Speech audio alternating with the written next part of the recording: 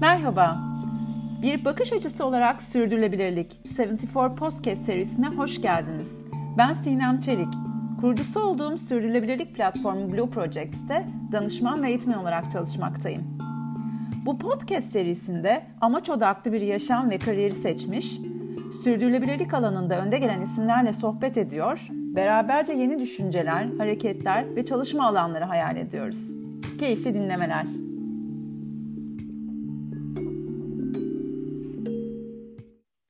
Herkese merhabalar. Bu bölümde konuğum Yuvam Dünya Derneği Yönetim Kurulu Başkanı ve KAGİDER Yönetim Kurulu üyesi sevgili Kıvılcım Kocabıyık. Kıvılcım hoş geldin. Katıldığın için çok teşekkürler ediyorum sana. Çok teşekkürler Sinem. Ben de çok mutlu oldum. Bugün seninle hem iklim, çevre ve doğa aktivisti tarafınla ilgili sohbet etmek istiyorum tabii ki. Ancak 8 Mart Dünya Kadınlar Günü olması yönüyle bu bölümümüz biraz daha farklı bir anlam taşıyor. Ve sen de ilham veren ve fark yaratmaya çalışan bir kadın olarak özellikle bu bölümün konuğu olarak seni seçmek istedim. Öncelikle hikayeni ve yolculuğunu dinleyerek başlamak isteriz. Bize biraz bahsedebilir misin? Nasıl yollardan geçtin ve şu an neler yapıyorsun? Evet, aslında ben bir tarafta çevre derken diğer tarafta da benim her zaman en çok dert edindiğim konulardan bir tanesi de bugün konuşacağımız konu kadının güçlenmesi ve kız çocuklarının güçlenmesi.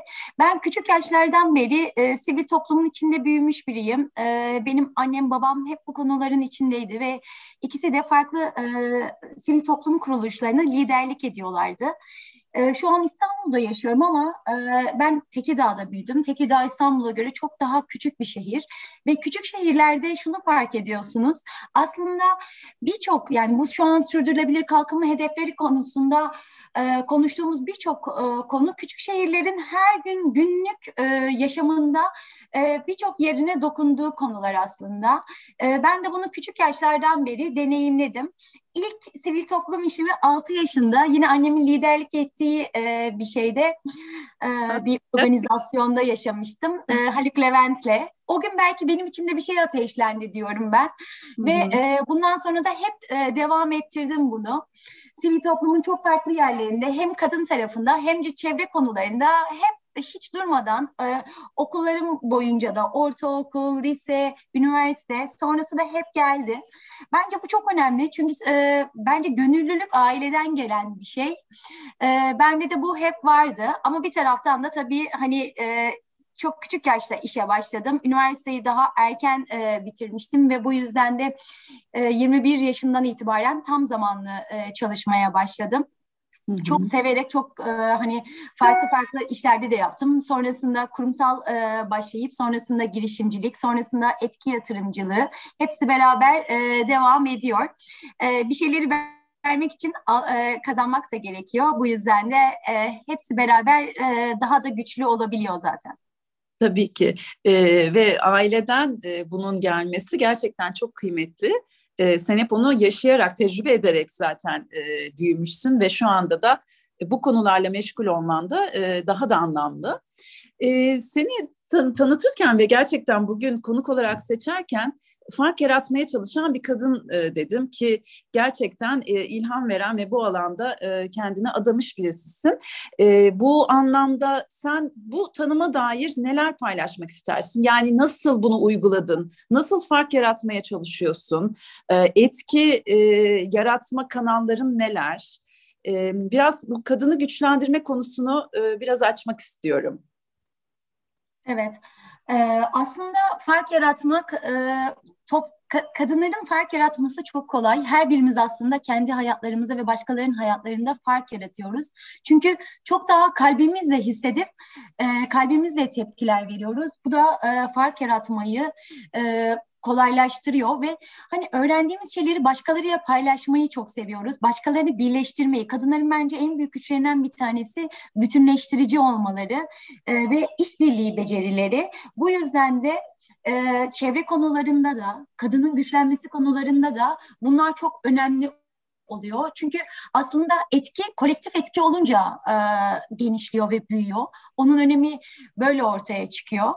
Ben de çevremde mesela çokça kadınla çalışıyorum. Çokça şimdi son zamanlarda daha da fark ediyorum. Aslında fark etmeden tabii bunu bazen özellikle seçim şeyler de oluyor ama kendi hayatımda özellikle seçmesem bile çokça ilkeleri olan, ortak çıkarı kendi çıkarının üzerinde konumlayan, daha empatik, kararlı, böyle daha merhametli ve aslında dünyayı daha iyi bir yer haline getiren kadınlarla beraber olduğumu görüyorum. O bir şekilde özenle seçilmiş bir şey gibi ama fark etmeden seçilmiş, aslında özenle seçilmiş bir topluluk oluyor bu da. Ve onlarla beraber çok daha etki güçleniyor. Yaratmak istediğimiz etki çok daha güçleniyor tabii. Kesinlikle. Benim de benzer şekilde tecrübem 5 senedir bu alanda tamamen odaklanmış birisi olarak konu sürdürülebilirlik, çevre duyarlılığı veya sosyal fayda olunca gerçekten çevremde hep kadınları buluyorum. Bu hem tabii ki dediğin gibi biraz tercih etme oluyor ama ben çok da tesadüfi olduğunu ben de düşünmüyorum. Çünkü bu konu bir şefkatle de vicdanla da alakalı ve o anlamda kadınların bazı süper güçleri olduğunu da düşünüyorum tıpkı senin gibi. Burada peki bu konuyu Yuvam Dünya'ya ve senin aktif olduğun platformlara bağlarsak hem bu kadın konusunu, cinsiyet eşitliği meselesini hem de iklim kriziyle ilgili konuları nasıl projelendirmek ve nasıl hayata fayda olarak katmak konusunda neler yapıyorsunuz? Bunları bize biraz anlatabilir misin? Tabii, Yuvam Dünya Derneği aslında sadece iklim krizine odağına alan bir dernek ve aslında iklim krizinin hikayesini kapsayıcı bir şekilde anlatmak istiyoruz. Kültürel dönüşüme öncü olmak için yola çıktık ve Yuvam Dünya'nın içinde Türkiye'nin önde gelen şirket liderleri, çünkü şirketler iklim krizi mücadelesinde olmazsa olmaz. Sonrasında çok iyi, çok güzel bir bilim kurulumuz var. Muhteşem bilim insanlarından oluşan çok iyi iletişimciler var. Çünkü bu kriz çok karmaşık bir kriz ve hepimiz o kadar çok da adını duyduk ki biraz resminden de uzaklaştık. Çünkü hani çok duyduğumuz şeyden hem uzaklaşabiliyoruz hem bu biraz da ürkütücü bir mesele olduğu için kendimizi bilerek de uzak tutuyor olabiliriz. Ama aslında bu konuyu kolayca da anlatmanın yolu var. Bu konuyu farklı farklı hikaye anlatıcılığı yöntemleriyle anlatmanın yolu var. Yuvam Dünya'da bunun üzerine çalışıyor. Bir kere eğitimler bizim en önemli tarafımız, en güçlü kaslarımızdan bir tanesi. Milli Eğitim Bakanlığı ile yaptığımız bir protokol sonrasında iklim krizini müfredata sokmak için çalıştık ve bu dönem, bu semester başında çevre ve iklim değişikliği dersi müfredata girdi ortaokullarda. Bu bizim için çok önemli bir başarı çünkü çok büyük bir başarı gerçekten, evet. Kesinlikle ve ilk defa bir dernek müfredat yazımında yer alıyor. Tamamen bir dersin tamamen yazımında yer alıyor. Ve aynı zamanda aslında Türkiye'nin 81 ilinde her köy okulu dahil olmak üzere tüm öğrenciler bu dersi alabilecek. Yani bu her kademede alabilecek öğrenci sayısı 1,5 milyon öğrenci demek. Ve bu iklim krizini öğrenirsek yani bilmediğimiz sorun çözmemiz imkansız bir şey ve aynı zamanda uyum sağlamamız da çok zor. O yüzden de mutlaka bu krizi gençlerin, çocukların öğrenmesi gerekiyor. Çünkü onlar bizim deneyimlediğimiz şeylerden çok daha zorlarını deneyimleme ihtimalleri yüksek. Bu yüzden de çocuklarımızı en güçlü bir şekilde hazırlayabilmek için bu çok kritik bir nokta. Başka neler yapıyoruz? Her yıl Türkiye'nin en geniş iklim krizi toplumsal algı raporunu çıkartıyoruz KONDA ile beraber. Dünyadaki en iyi iklim kitaplarını seçiyoruz. Toplumsal olarak her birimizin okuyabileceği kolaylıkta olan kitapları seçiyoruz ve Türkçeleştiriyoruz ve bunu yayınlıyoruz. İklim ve Kültür dergimiz Dünya Ahali var, haftalık, muhteşem, her birinize öneririm. Çünkü Boğaziçi Üniversitesi ortak çıkartıyoruz. Ama bolca ilham verecek hikaye içinde ve günceli çok rahat takip edebileceksiniz.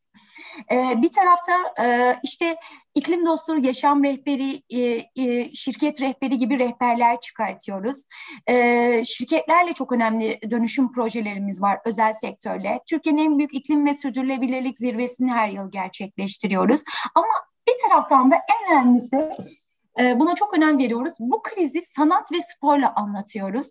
Mesela çok yakında Nilkara İbrahimgil ve Borusan İstanbul Filarmoni Orkestrası'yla Uyan Anne, Uyan Baba diye bir şarkı çıkarttık. Mutlaka onu da dinleyin. 3 dakikalık bir şarkı ve şarkıyı ilk dinlediğinizde hani bir gözlerinizi kapatın isterim. Çünkü bizler ne kadar konuşursak konuşalım, o sanatçıların sözleri vicdana çok daha kolay dokunuyor ve çok daha bizleri harekete geçirebiliyor. Etkisi çok daha yüksek oluyor. Sonrasında mesela iklim dostu spor hareketi başlattık. İlk Beşiktaş Jimnastik Kulübü ile başladık bu projeye ve Beşiktaş'ın tüm karbon ayak izini ölçtük. Hem kulübü değiştiriyoruz ve dönüştürüyoruz, hem de bu kulübün her branştan sporcularla, özellikle de tabii ki göz önünde olan spor, hepimizin daha çok seyrettiği spor olan futbol ve futbolcularla bu mesajları çok daha yüksek sesle ve çok daha etkili şekilde vermeye başladık. Bunun etkisi çok daha fazla oluyor. Çünkü bizler binlere, belki 10 binlere ulaşırsak sporcular milyonlara ulaşabiliyor ve etkileri de çok daha yüksek oluyor. Biz de farklı farklı bu tarz şeyleri deneyerek ve bu tarz şeylerle sesi yükselterek toplumun her kesimine bu krizi mutlaka kalplerine ve aksiyonlarını almalarını sağlamaya çalışıyoruz. Evet, gerçekten hepsi çok değerli. Bir de bence bu iklim farkındalığı çalışmalarında sizi farklı kılan şey, dediğin gibi sanatı, sporu veya genç yeni nesli eğitme konusundaki direkt etkiniz. Bu anlamda da aslında çok negatif, karanlık ve depresif bir konuyu biraz daha pozitif şekilde ve etkileyerek vermek, o şekilde ortaya çıkarmak bence özellikle bu devirde çok anlamlı. Çünkü çok karanlık dönemlerden de geçiyoruz bir taraftan. İşte yazın birçok afet yaşadık, iklim krizini hayatlarımızın içerisinde hissettik. İşte çocuklarımıza bunu nasıl anlatacağımızla ilgili biraz endişelendik ve bu konu gerçekten doğru anlatılması ve etkili anlatılması yönüyle çok kritik bir konu. Yuvam Dünya'nın faaliyetleri gerçekten çok değerli. Bir de senin aktif olarak çalıştığın Kagider çalışmaları var. Yine evet. Burada cinsiyet eşitliği ve kadını güçlendirme konusunda senin böyle anlatabileceğin, seni etkileyen proje var mı veya ne şekilde faaliyetler yapmayı tercih ediyorsun, seçiyorsun? Evet, Kagider'de de bu konuya çok tabii ki tamamen bu konu üzerine çalışıyoruz. Kadın girişimciliğini tabii ki bizim ilk hedefimiz kadın girişimciliğini arttırmak. Çünkü toplumda yani bir kere sürdürülebilir sistemin anahtarı hepimiz biliyoruz ki toplumsal cinsiyet eşitliği. Toplumun her kesiminde ve her türlü bölümünde aslında bu eşitsizliği ve eşitsizlikten kaynaklanan sorunları çokça görüyoruz. Bazen haberlerde, bazen de kendimiz direkt yaşıyoruz bunu. İş hayatında da aynı sorun maalesef var. Ekonomik ve sosyal refah konusu için, yani bu refah için mutlaka bu cinsiyet eşitliğinin sağlanmış olması gerekiyor. Bizler de bu konuda çokça çalışma yapıyoruz. Kadının ekonomik olarak güçlenmesi bu eşitliğin sağlayabileceği en önemli değerlerden bir tanesi. Biz kadının ekonomik olarak güçlenmesi üzerine çalışıyoruz. Kadını daha fazla istihdama davet ediyoruz ve ona bu konu hakkında, kadınlara, hepimize yani bizlere bu konu hakkında daha fazla eğitim sunuyoruz. Daha fazla mentorla karşılaşmalarını sağlıyoruz. Daha fazla yol açmaya çalışıyoruz ve bunları çok farklı yollarla, çok farklı projelerle deniyoruz. Bazen genç kadınlar oluyor, bazen çalışmak isteyip de şu an kendini nereden başlayacağını bilmeyen kadınlar oluyor.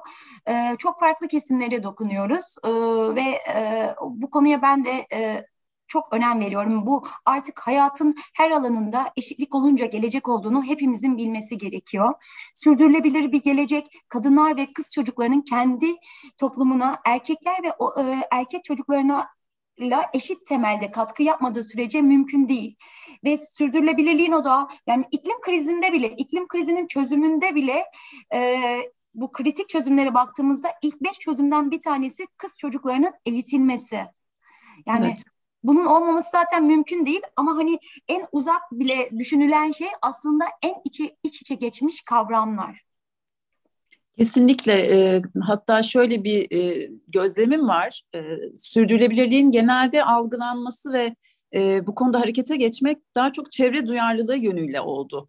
Burada büyük bir şey atlandı aslında. Yani genelde işte geri dönüşüm, atıklar ne olur, materyal dönüşümü nasıl olur vesaire gibi. Fakat sosyal yönüyle, yani sosyal sürdürülebilirlik veya kültürel sürdürülebilirlik konusu biraz daha yeni yeni aslında ele alınıyor.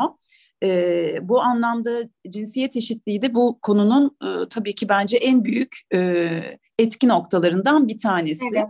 Yani ben şeyi çok yani sürdürülebilirlik denilince aslında bunun dört ayağı olduğunu biliyoruz. Hani ekolojik, ekonomik, sosyal, kültürel ve bu dört ayağın da bence en çok etkileyen taraflarından bir tanesi toplumsal cinsiyet eşitliği.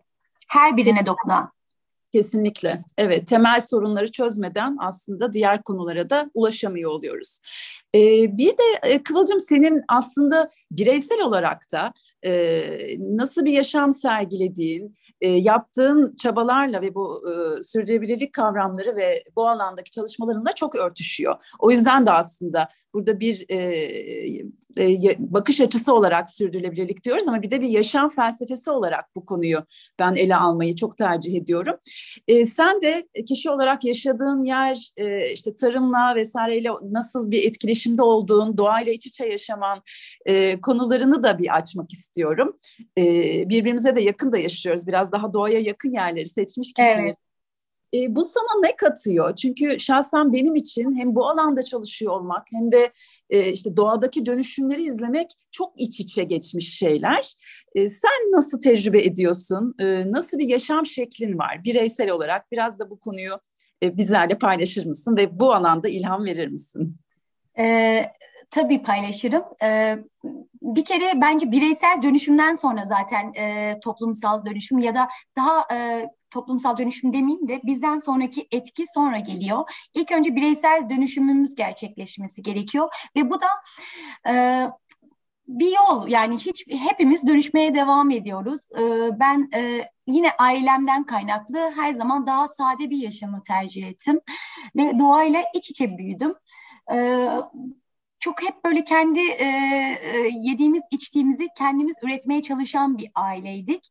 Ve bu yüzden de çok küçük yaşlarda ekip biçmeyi öğrendim. Bu bana çok şey kattığını düşünüyorum. Bir kere en önemlisi sabırlı olmayı kattı, beklemeyi öğretti, israf etmemeyi ve aynı zamanda da elimizdekinin değerini bilmeyi. Yani şimdi ben çocuklarımda da görüyorum onu. Yine ben de ailemin bana kattığını çocuklarıma katabilmek için yine benzer bir şekilde bir yaşam sürmeye çalışıyorum. Çok doğa içinde, orman içinde bir evimiz var. Şehirden daha uzak yaşıyoruz. Hepimiz kendimiz ekip biçiyoruz mümkün olduğunca. Farklı farklı ağaçları hep böyle küçücük çekirdekten büyüterek böyle tamamen gelişimini izliyoruz beraberce, ailece. Yani bir domates bile yetiştirdiğimizde, domates yetiştirmek çok zordur. O yüzden çocuklarım onda hep çok etkilenirler her sene. Çok çabuk hastalanır domates. Çok emek ister. Suyu fazla gelince çürür. İşte çok çabuk hastalıklar bulaşır. Biz böyle devamlı ona bir şurup yaparız, iyi gelsin, işte böcekleri biraz daha savsın vesaire diye. O yüzden de o alabildiğimiz domates bizim için çok değerli olur ve hani ufacık kabuğunu bile ziyan etmemeye çalışırız, israf etmemeye çalışırız. Bu en küçük örnek bence. Elimizdekilerin değerini bilip doğayla zaten yaşadıkça bence sadeleşme kendiliğinden geliyor. Çünkü maddi şeylerin sırtımızda yük olduğunu görmeye başlıyoruz. Ve yavaş yavaş daha az tüketmeye, daha bilinçli tüketmeye diyeyim. Yani şeye başlıyoruz. İhtiyacım var mı? Buna ihtiyacım var mı? Gerçekten var mı? Bu zaman sadeleşme bu sorularla gelmeye başlıyor. Sonrasında bu konulara daha çok kafa yorunca daha çok kişiye dokunmaya başlıyoruz. Bir de çok fazla adaletsizlik var. Yani birimizin elimizde olanlar çok şükür hani bizler yine de daha şanslı kesimleriz. Ama olmayanı görmeye başlıyorsunuz ve olmayana nasıl dokunabiliriz ve sürdürülebilir nasıl dokunabiliriz? Okey, tek seferlik dokunmak var ama sürdürülebilir şekilde daha güçsüz kesimi nasıl daha kuvvetlendirebiliriz diye düşünmeye başlıyoruz. İşte ondan sonra da daha gelişiyor her şey. Tabii ki bizim de değiştirmemiz gereken, bizler de kendi karbon ayak izimizi hesaplıyoruz. Nerelerde daha fazla yanlış yapıyoruz, bunları sorguluyoruz. Hepimizin bu var hayatında. Mümkün olduğunca yenilenerek, dönüşerek hayatlarımıza devam etmeye çalışıyoruz. Yani ben hayatımda böyleyim. Hani böyle çok ilham verir mi bilmem de. Yani söylediğin şeyler tabii ki çok ilham doluydu. Aslında doğanın öğrettikleri ve o şekilde büyümüş olman, şu anda da çocuklarını da o şekilde büyütüyor. Öyle bir yaşam seçmiş olman aslında birçok kişinin yoğun bir çabayla sadeleşmeyi öğrenmek, işte farkındalık konularını doğanın öğretmesine izin veriyorsun. Bu bence çok kıymetli. Çünkü her şey aslında zaten var. Evet, yani bir de bir şey daha eklemek istiyorum aslında. Onu da unutmamak lazım. Biz çokça hayvanla yaşıyoruz evimizde. Ne güzel. Kendi 2 köpeğimiz, 5 kedimiz var. Bahçemizde onlarca tavuğumuz, ördeğimiz var. Bu çocuklara da çocukların gelişiminde çok önemli bir etkisi olduğunu düşünüyorum. Bir kere çok merhametli çocuklar oluyor. Hani bir canlının sorumluluğunu almak çocuklarda çok şeyi değiştiriyor ve hayatlarında hani sadece hayvanlarda değil, sonrasında her şeyde insana bakış açıları, hayata bakış açılarını da çok değiştiriyor. O yüzden mümkün olan herkesin mutlaka bir hayvana dokunması, bir hayvana sorumluluğunu almasını ben öneririm. Çünkü o gerçekten her birimize çok iyi gelen bir şey. Çok doğru, çok haklısın. Bu da kesinlikle çok hayatta olması gereken, besleyen bir konu. Şimdi bir de şey tarafına açmak istiyorum Kıvılcım. Senin bir tarafında etki yatırımcılığı ve bu anlamda Türkiye'deki gidişatı nasıl değerlendiriyorsun? Etki odaklı iş ve lider dönüşümleri, bunları nasıl gözlemliyorsun? Bu tarafı da bir değerlendirmeni isterim. Tabii, şimdi ben de yaklaşık 7-8 yıldır etki yatırımcılığı yapıyorum ve dünyanın her yerinde bu girişimleri araştırıyorum. Bu girişimler ne demek? Bu girişimler aslında toplumsal ve çevresel konuları kendine dert edinmiş ve bu derdi şirketine misyon olarak katmış. Kar ettikçe buraya da yatırım yapan, bu dert ile mücadele etmeye çalışan şirketler, girişimler demek. Bunların sayısı gitgide artıyor çünkü hem yeni nesil değişiyor, hem yeni neslin beklentileri değişiyor, hem de yeni nesil değiştikçe bizler de değişiyoruz. Bizlerin de girişimlere ve kendi yapacağımız şeylere bakış açımız değişiyor. Ve ben giderek arttığını görüyorum, giderek çok güzel girişimlerle karşılaşıyoruz. Wow, gerçekten bu soruna, yani bir kere sorunu iyi bilen kişiler oldukları için sorun çözümlerine de bakış açıları çok farklı şekillerde olabiliyor. Teknolojiyi çok güzel kullanıyorlar bu çözümlerde ve bazen gerçekten şaşırtıyorlar ve o şaşırtan girişimler dünyada da çok önemli yerlere geldiğini görüyorum ben de memnuniyetle. Şimdi aslında şirketlerde kar maksimizasyonu döneminin bittiğini görüyoruz. Kar optimizasyonu artık ortaya çıkıyor. Ve bununla beraber de dönüşüm başlıyor aslında. Hepimiz artık biliyoruz bunu, çokça da konuştuk. Bu doğrusal lineer ekonomi sisteminden gerçekten döngüsel ekonomi sistemine geçmenin dönemindeyiz. Ve aslında iklim krizi de birçok önümüzdeki şu an yaşadığımız krizler de bize bunu söylüyor ve aynı zamanda da çokça fırsat getiriyor. Ekonomik fırsat da çok var burada şu an. Çünkü çok büyük bir dünya dönüşüm içine girmek zorunda. Daha fazla sorun yaşamamak için, bu krizi çözmek için çok büyük dönüşümler var ve işte Avrupa Yeşil Mutabakatı, Amerika Yeni Yeşil Düzen, bu gibi mutabakatlarla da bizi yönlendiriyor bu mutabakatlar ve bize yol gösteriyor.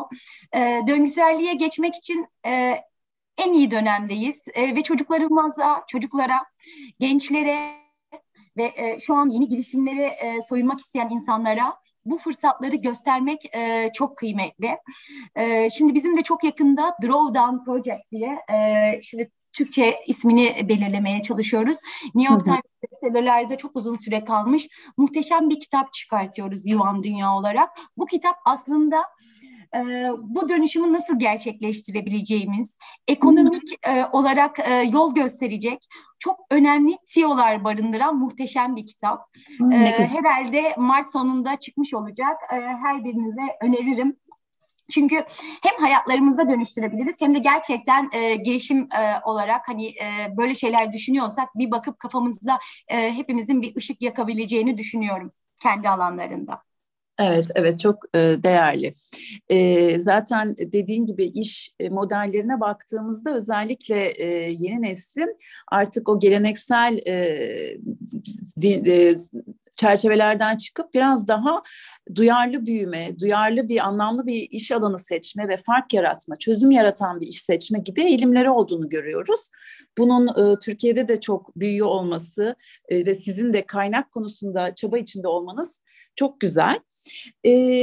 Şimdi iklim farkındalığı konusunu az önce de konuştuk. Böyle biraz karanlık bir konu ve siz Yuvam Dünya olarak bunu çok pozitif bir aktivizmle dile getiriyorsunuz. Bu çok güzel. Bizi dinleyenler için de şu anda aslında şunu sormak istiyorum. Çünkü genelde insanı mutsuz eden ve umutsuzluğa yönelten bir kavram olabiliyor. Neler yapabilirim diye düşünüyor olabilirler şu anda bizi dinleyenler. Hani iklim krizi bu kadar hayatlarımızın içine girdi. Ben bir birey olarak neyi farklı yapabilirim? Bu konuda aklına gelen neler var? Yani çok böyle belki birkaç öneriyle nasıl umutlar verebiliriz? Evet. Aslında bazen diyorlar ki benim yaptığım şey, çok duyuyoruz bunu. Benim bireysel olarak yaptığım şey neye yarayabilir? Ama çok şeye yarayacağına ben eminim. Hı Birçok hı. bilim insanı da bunun üzerine basıyor. Neden yarıyor? Bir kere bireyler birleşince kolektif bir hareket yaratıyoruz ve sosyal normları değiştirebiliyoruz. Eğer değişimi talep eden ve bunları savunan yeterince insan bir araya gelirse bir kere görünmez olmamız imkansız. O yüzden hiç korkmadan değişmeye yönelmeliyiz bence. İlk önce kendimizde başlayıp sonrasında da işlerimize devam etmeliyiz. Bizim aslında çok güzel bir iklim dostu yaşam rehberimiz var. Bunu Yuvam Dünya'nın web sitesinden ulaşabilirsiniz. Aslında İstanbul'un çok önemli meydanlarında, havaalanlarında, metrolarda, tramvaylarda birçok yerde de görebilirsiniz bunu. Bir QR kodla hemen okutup ulaşabilirsiniz. Çok Bu güzel. rehber nasıl bir rehber? Bu rehber her türlü iklim dostu yaşama geçiş için size tüyolar veriyor. Küçük küçük, basit basit her alanda, bahçede, evde, mutfağınızda, tüketim alışkanlıklarınızda bir yerden başlamak için güzel bir şey. Hiçbirimiz mükemmel değiliz. Bir kere önce bunu bilmeliyiz. Hepimiz bir yerindeyiz. Hepimiz bir yerin başındayız hatta. Çünkü hepimiz bir tüketimin içindeyiz. Ama buna başlayınca yavaş yavaş değişiyoruz ve dönüşüyoruz. Bundan korkmamak lazım. Bu konuyu öğrenmek de bence çok önemli bir şey. Bu konuyu öğrendikçe daha çok kişiyle paylaşıyoruz. Bir gün annemle paylaşırken, ertesi gün işte çocuklarımın sınıf arkadaşlarının aileleriyle paylaşmaya başladığımı fark ettim. Ondan sonra baktım ki bambaşka yerlerle paylaşıyorum. Gitgide de bu büyüyor. Sizlerde de eminim bu olacaktır. Bizim Yuvam Dünya'yı takip edebilirsiniz. Paylaşımlarımız gerçekten herkesin böyle seveceği türden kolay anlaşılır paylaşımlar oluyor. Ve aynı zamanda da eğitimlerimize katılabilirsiniz. Çok harika eğitimler yapılıyor farklı farklı konularda. Bazen eko-anksiyeteyi konuşuyoruz. Bazen çocuklarımızla bu konuyu nasıl konuşabiliriz'i konuşuyoruz. Hı hı. Çok değerli bilim insanlarının bilgileri ışığında bunları konuşuyoruz. Bazen de Boğaziçi Üniversitesi ile yine ortak harika eğitimlerde buluşuyoruz. Hı hı. Çok güzel. Takip edecek bilmeyenler için şu ana kadar belki de çok keşfetmemiş olanlar için müthiş bir kaynak oldu. Kıvılcım çok tatlı bir sohbet oldu. Son olarak da senin bazı önerilerini almak istiyorum. Bu kavramlarla ilgili olabilir veya senin hayatında çok önemli yeri olan okuma ve izleme önerilerinden bize birkaç örnek verebilir misin? Tabii. Çok kadın konusunda çok sevdiğim iki tane kitap var. Bana ve aslında bana hep ışık tutmuş kitaplardan olduğunu düşünüyorum. Hı Bir hı. tanesi Invisible Woman. Aslında erkekler için tasarlanmış bir dünyada yaşadığımızı vurguluyor. Ama inanılmaz verilerle, inanılmaz böyle örneklerle, çok çarpıcı örneklerle. Mesela bir telefonun bile nasıl erkek eline uygun yapıldığını, bir arabanın güvenlik sisteminin nasıl erkek vücuduna göre yapıldığını, ne bileyim bir ofisin nasıl erkeğe uygun bir sıcaklığa göre ısıtılıp soğutulduğunu, böyle fark etmediğimiz ama çok çarpıcı dataları veren muhteşem bir kitap. Bir tanesi belki her birinizin bildiği ama okuduğumda bana çok iyi gelen bir kitap ve beni değiştiren bir kitap. Kendine ait bir oda, Virginia Woolf'un kitabı. Kesinlikle. Bu kitabı okuduğumda hemen buna karar vermiştim ve sonrasındaki gelişimleri hayatımdaki gelişimleri size anlatamam. O yüzden yine kadın konusunda çok önem verdiğim bu iki kitabı belki önerebilirim. Bir de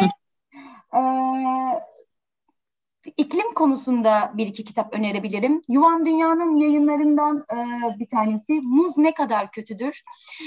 Bu çok güzel bir kitap. Burada da hayatımızda aslında kullandığımız ama onu hiç o kadar etkisi, çevreye o kadar olumsuz etkisini görmediğimiz şeylerin ne kadar etkili olduğunu veya ne kadar zarar verdiğimizi düşündüğümüz şeylerin de ne kadar etkisiz olduğunu görüyoruz.